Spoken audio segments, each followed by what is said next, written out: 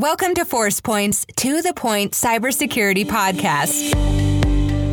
Each week, join Eric Trexler and Erica Pierce to explore the latest in government cybersecurity news and trending topics. Always covered in 15 minutes or less. Now, let's get to the point. Hi, and welcome back to The Point Cybersecurity. I'm your host, Erica Pierce, and joining me, as always, is Eric Trexler. How you doing, Eric? Good morning, Erica. Good morning. So, Eric, I know you just got back from RSA in San Francisco, and I heard that you could almost play a drinking game in terms of how much people were talking about AI and machine learning and cybersecurity. Is that true? Yeah, another year, another set of topics. I actually was studying a 25 years of RSA, which goes up, a study I saw that goes up through 2015 by Wade Baker. And he kind of studies the hype cycles, if you will, and AI machine learning has to be at the top at this point. It was cloud, it was the word cyber, but AI and machine learning have to be at the top. Okay. Well, that's what we're going to talk about this week. I know we've talked about it a bit in the past, but what's interesting is that we do have a guest. We have Professor Milos Manic, who is the professor of computer science and director of Virginia Commonwealth University, or VCU, as most of us know it, of their Cybersecurity Center. So thank you so much, Professor Manic, for joining us this week. A pleasure to be with you today. Well, and the reason why we invited you to join the podcast is because, as Eric said, we hear a lot about AI, machine learning right now, especially in terms of the cybersecurity industry and the opportunities that there are for these cutting edge technologies. But you and your team, you have actually developed a solution called the Automatic Intelligent Cyber Sensor, in which my understanding you've developed it with Department of Energy, and it's being used to identify and divert hackers and also deploy virtual decoys. So some fascinating work that you've been doing. Correct. Thank you very much, Erica.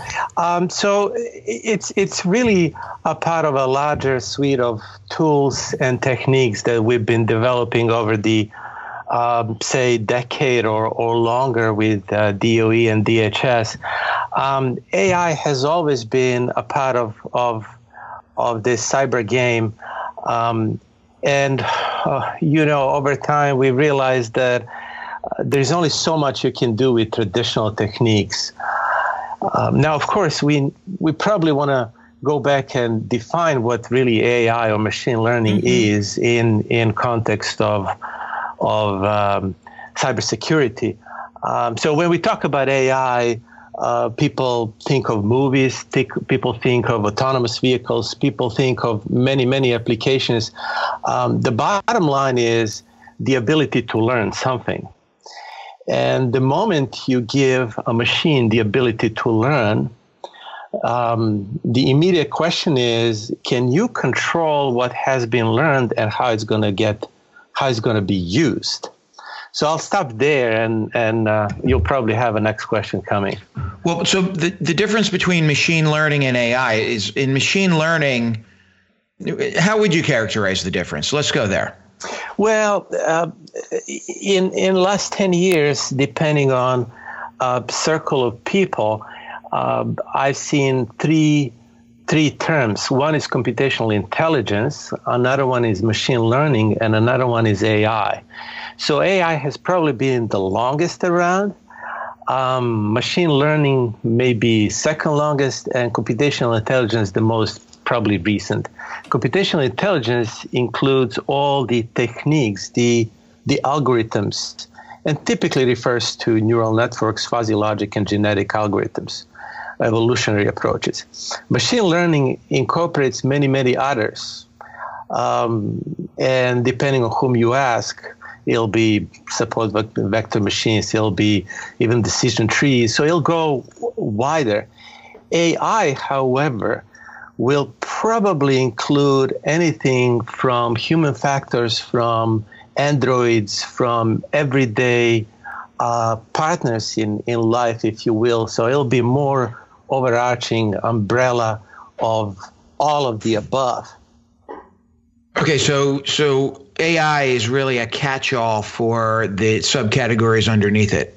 Yes. To some extent. Yes, seems so. And it's easy to pronounce, and it's been around longest, so people can relate to it. And it's very interchangeable, as we saw from RSA, and when we meet with customers and other vendors and competitors, you have to have AI in your marketing material, regardless of how you apply it. It's interesting. Yes. It's the AI is the new black, right? Well, it's been around for a long time, so it may change what it means to people, but it's probably overwhelmingly becoming part of any kind of device, anything we as humans interact with.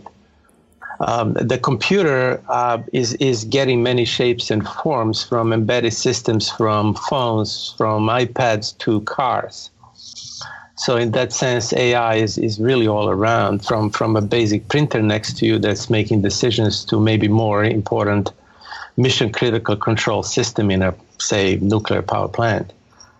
And so, Professor Mannix, just on that same, on that same note, so, you're saying it's all around, it's being used in so many different contexts. So, you obviously are working on a solution that's using it to divert hackers. But are the hackers using AI as well? I mean, are we going to be moving into a space where it's actually AI versus AI, the good guys versus the bad guys in some ways? Right. So this is the story as long as humanity. Recently, we heard comments from, Elon Musk and Stephen Hawking and Larry Page from Google and Bill Gates. They're all raising red flags how AI may be the biggest event in human history, and it may play both the good role and bad role. But a lot of people are concerned with this. But I will just go back to any technological advancement. And as such, something that makes translational difference, it can end up in hands of bad guys. Mm-hmm. So AI is no different than any other really technological invention.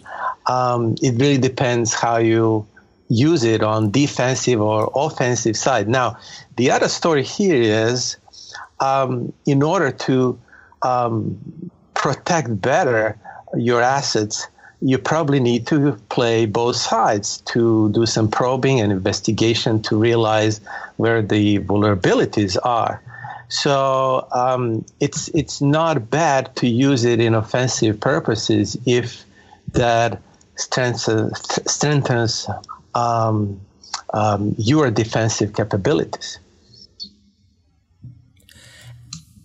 And do you see, I know you're doing work in conjunction or in partnership with Department of Energy, and, sometimes government isn't viewed as being, cutting edge in terms of embracing, new solutions, especially as it relates to technology. But do you see government embracing AI, machine learning in terms of its overall cyber strategy and cyber protection? Yeah, that's a good question. I think it really depends what we are hearing and what is really happening. I'm fully convinced that government has embraced top-cutting, state-of-the-art technologies a long time ago. They may not be publicly advertised on through regular news outlets, but I do believe and perhaps know that these techniques have been embraced a long time ago. Now,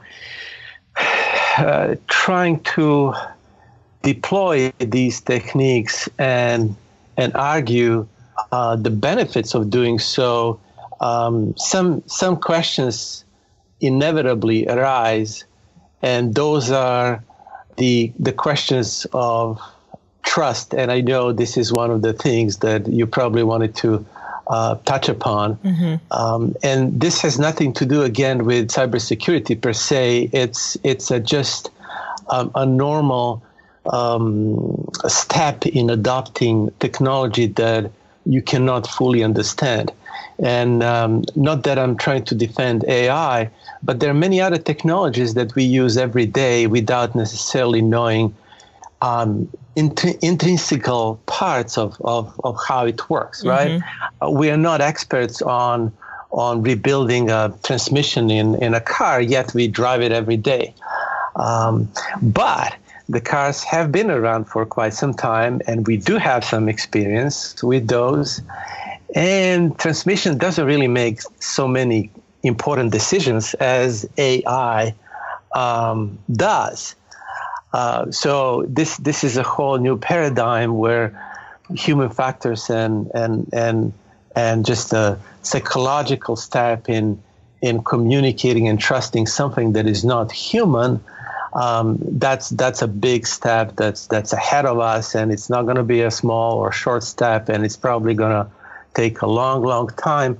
But I think we are making some really interesting advances.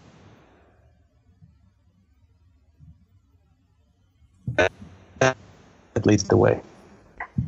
It's interesting you talk about a car. You know, I look at like autonomous driving. I think you're getting much more into, you know, artificial intelligence, where the car is actually taking information in and making some level of decisions, especially as you get to like level 4. That's right.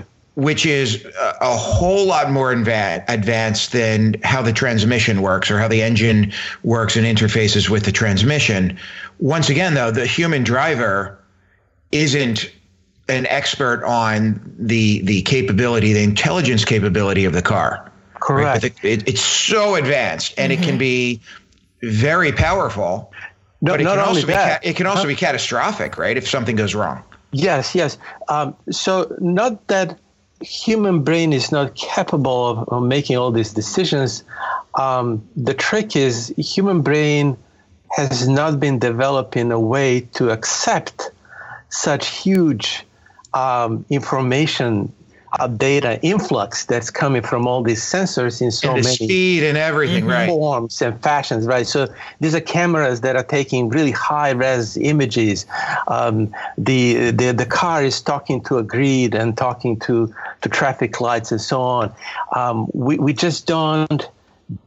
We're not capable of dealing with so many data sources at the same time and processing them as well. However, we are really good at making decisions that are unfortunately still not easy to encode in an algorithm, and that's where some of the aspects that differentiates us from humans, such as ability to like something, to forget something, to hate something, if you will. These are the ability that makes us human. Now, the big question is, does this help or not help when it comes to quantifiable decisions? And I like to throw in an example when I'm teaching AI class or talking to people about this. Say if you're in an autonomous car and autonomous car needs to make a tough decision. It needs to hurt someone. Just because there's a mother pushing a cradle with a baby in it, and then there's elderly lady on the side, and then there's a couple of school kids on rollerblades, and there's just no way out. You cannot save them all. What do you do? And people provide different answers to this. And now I'll ask you, what do you think the machine should do? I would be very bad to answer that because I guarantee to upset most of the audience. Right. So Erica, I'll defer to you on that one. So the insurance agencies have figured out a way to put a number to everything. There is a cost, right? Human life, disease, a house, everything, right? So they will find some kind of a quantifiable number.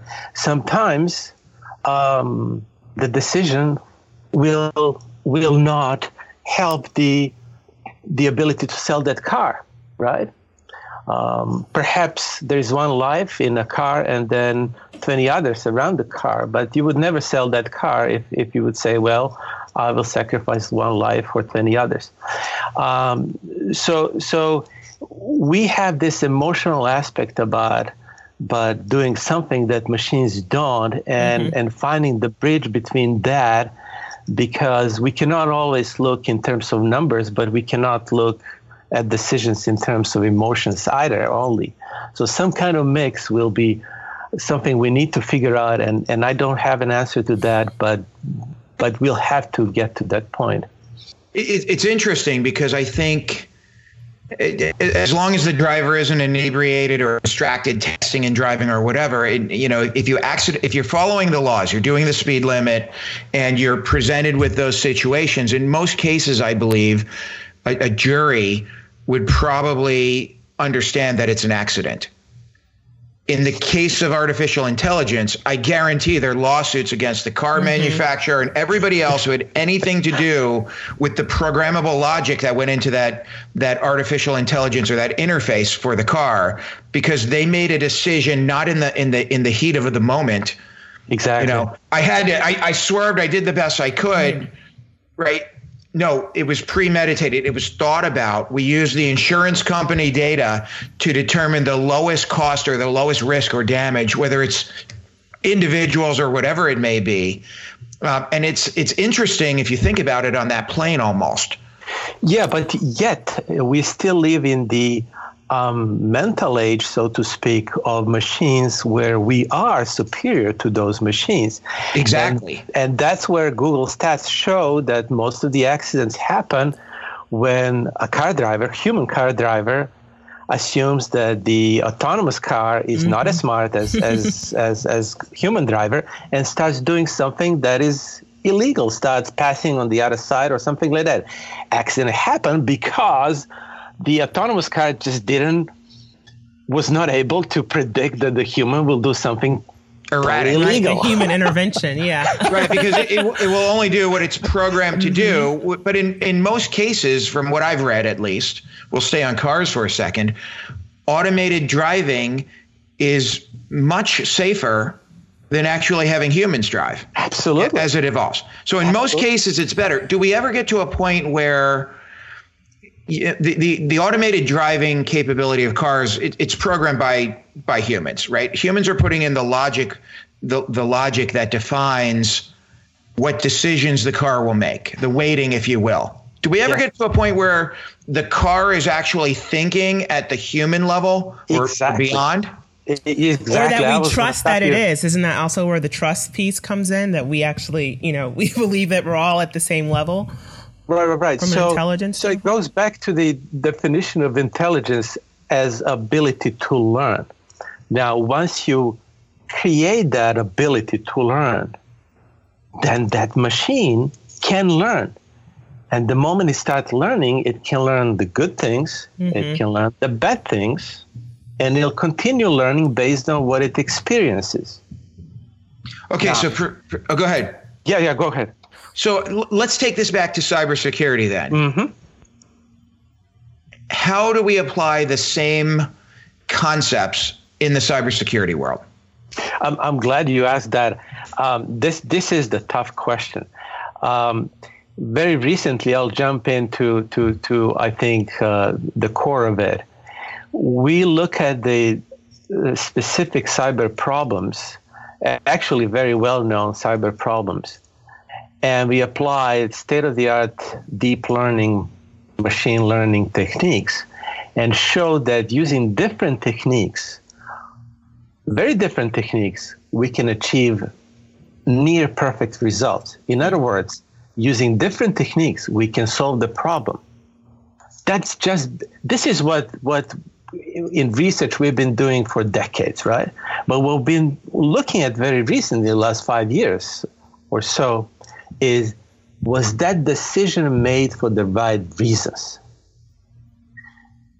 And in our mathematical world, it boils down to some dimensions. You're looking at some feature of a packet, you're looking at another feature of a packet, and so on, right? Okay.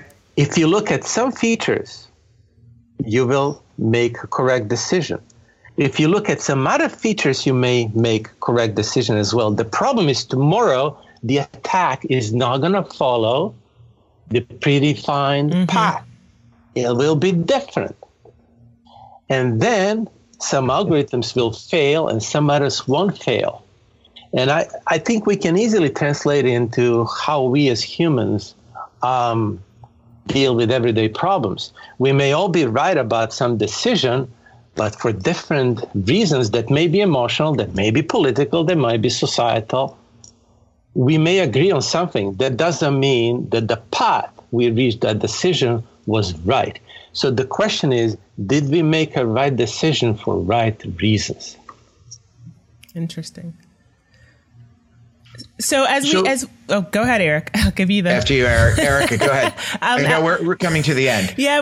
Well, I was just going to ask you in terms of what you foresee in the future. I mean, it seems like there's so much obviously that will happen on the technology side, but also there's so much that has to happen on the human side. What's your prediction in terms of, 5, 10, 15 years where we will see this all evolve, especially in the context of cybersecurity? So I was at a panel just last week. It was panel of safe and secure AI, and that question was raised, and I said, I cannot predict 5, 10 years. I will try to predict maybe a year ahead. Okay.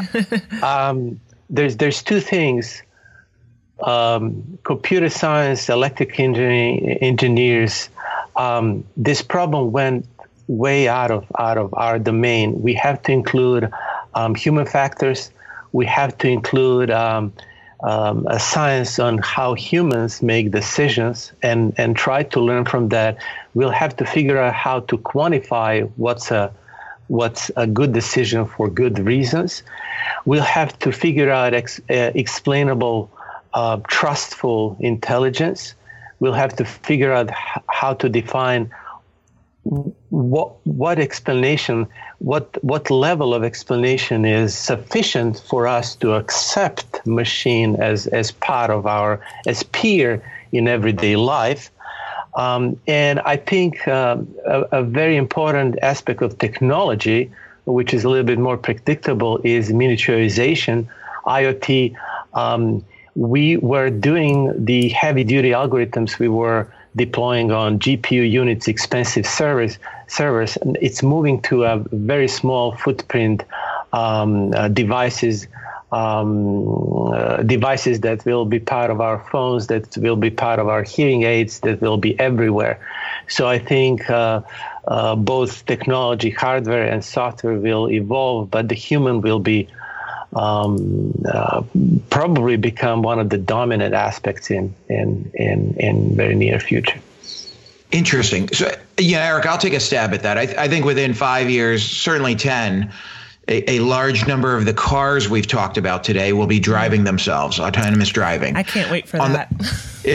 Nor can I. But on the cyber side, I predict we'll be certainly no better off than we are now, probably worse off. And I think from my perspective, one of the differences with autonomous driving, we're trying to do something for the good. We're trying to automate something to make the world better, to make life easier. On the cybersecurity side, we have humans that are still fighting us, that are trying to do, nefarious activity, whatever it may be. And I think it's a different problem. It's a more complicated problem, and one we need this type of science and research to help us solve. But I don't know that we're there in 10 years. Well, in the world of everything talking to everything, this enormous connectivity, cyber is going to be a big part of autonomous vehicles as well. Oh, yeah. Great point, right? So now we know how to drive safely until the human inserts themselves again and says, I want to create problems in that capability. Or just the hacking of the car. That's exactly what we're talking about, right? Because there is an article the other day that the electronic scooters are now being hacked. So it's fascinating. Wow. Could you imagine zipping down the street at 30 miles an hour on a scooter and somebody hits the brakes on you? That would be a bad day. Well, it's always this balance that is very difficult to strike between vendors and manufacturers that want to sell a device that's easy to start using. You don't want to spend 3 hours setting it up. But if you just start using it without security embedded into it in some way, and if you don't put, simple example, if you just select a very, very easy password. No technology can help you. It can remind you. It can force you, but you can still override it, like we're trying to override autonomous cars that are apparently or obviously way more advanced than we are. No, that's We have to learn to live with this and accept. But how to accept something you don't understand? That's all as human race. I'll mention something. I just got an email this morning. Our preprint article on ResearchGate was the most read article at whole VCU, and I'll read you the title: "Explaining what a neural network has learned toward transparent classification." This is what we're trying to figure out, how to make these algorithms transparent to humans.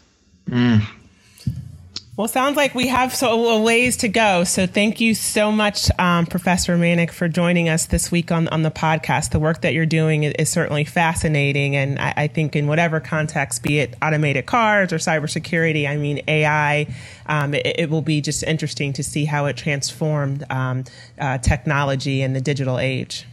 It makes you think. Yeah. Thank you very much. Pleasure to be with you. Exciting chat. Thanks so much, and thanks to all of our listeners this week. Please continue to tune in, and please give us a rating on iTunes as well as subscribe to the podcast. Thanks, and we'll talk to you next week. Thanks for joining us on the To The Point Cybersecurity Podcast, brought to you by ForcePoint. For more information and show notes from today's episode, please visit www.forcepoint.com/govpodcast. And don't forget to subscribe and leave a review on iTunes or the Google Play Store.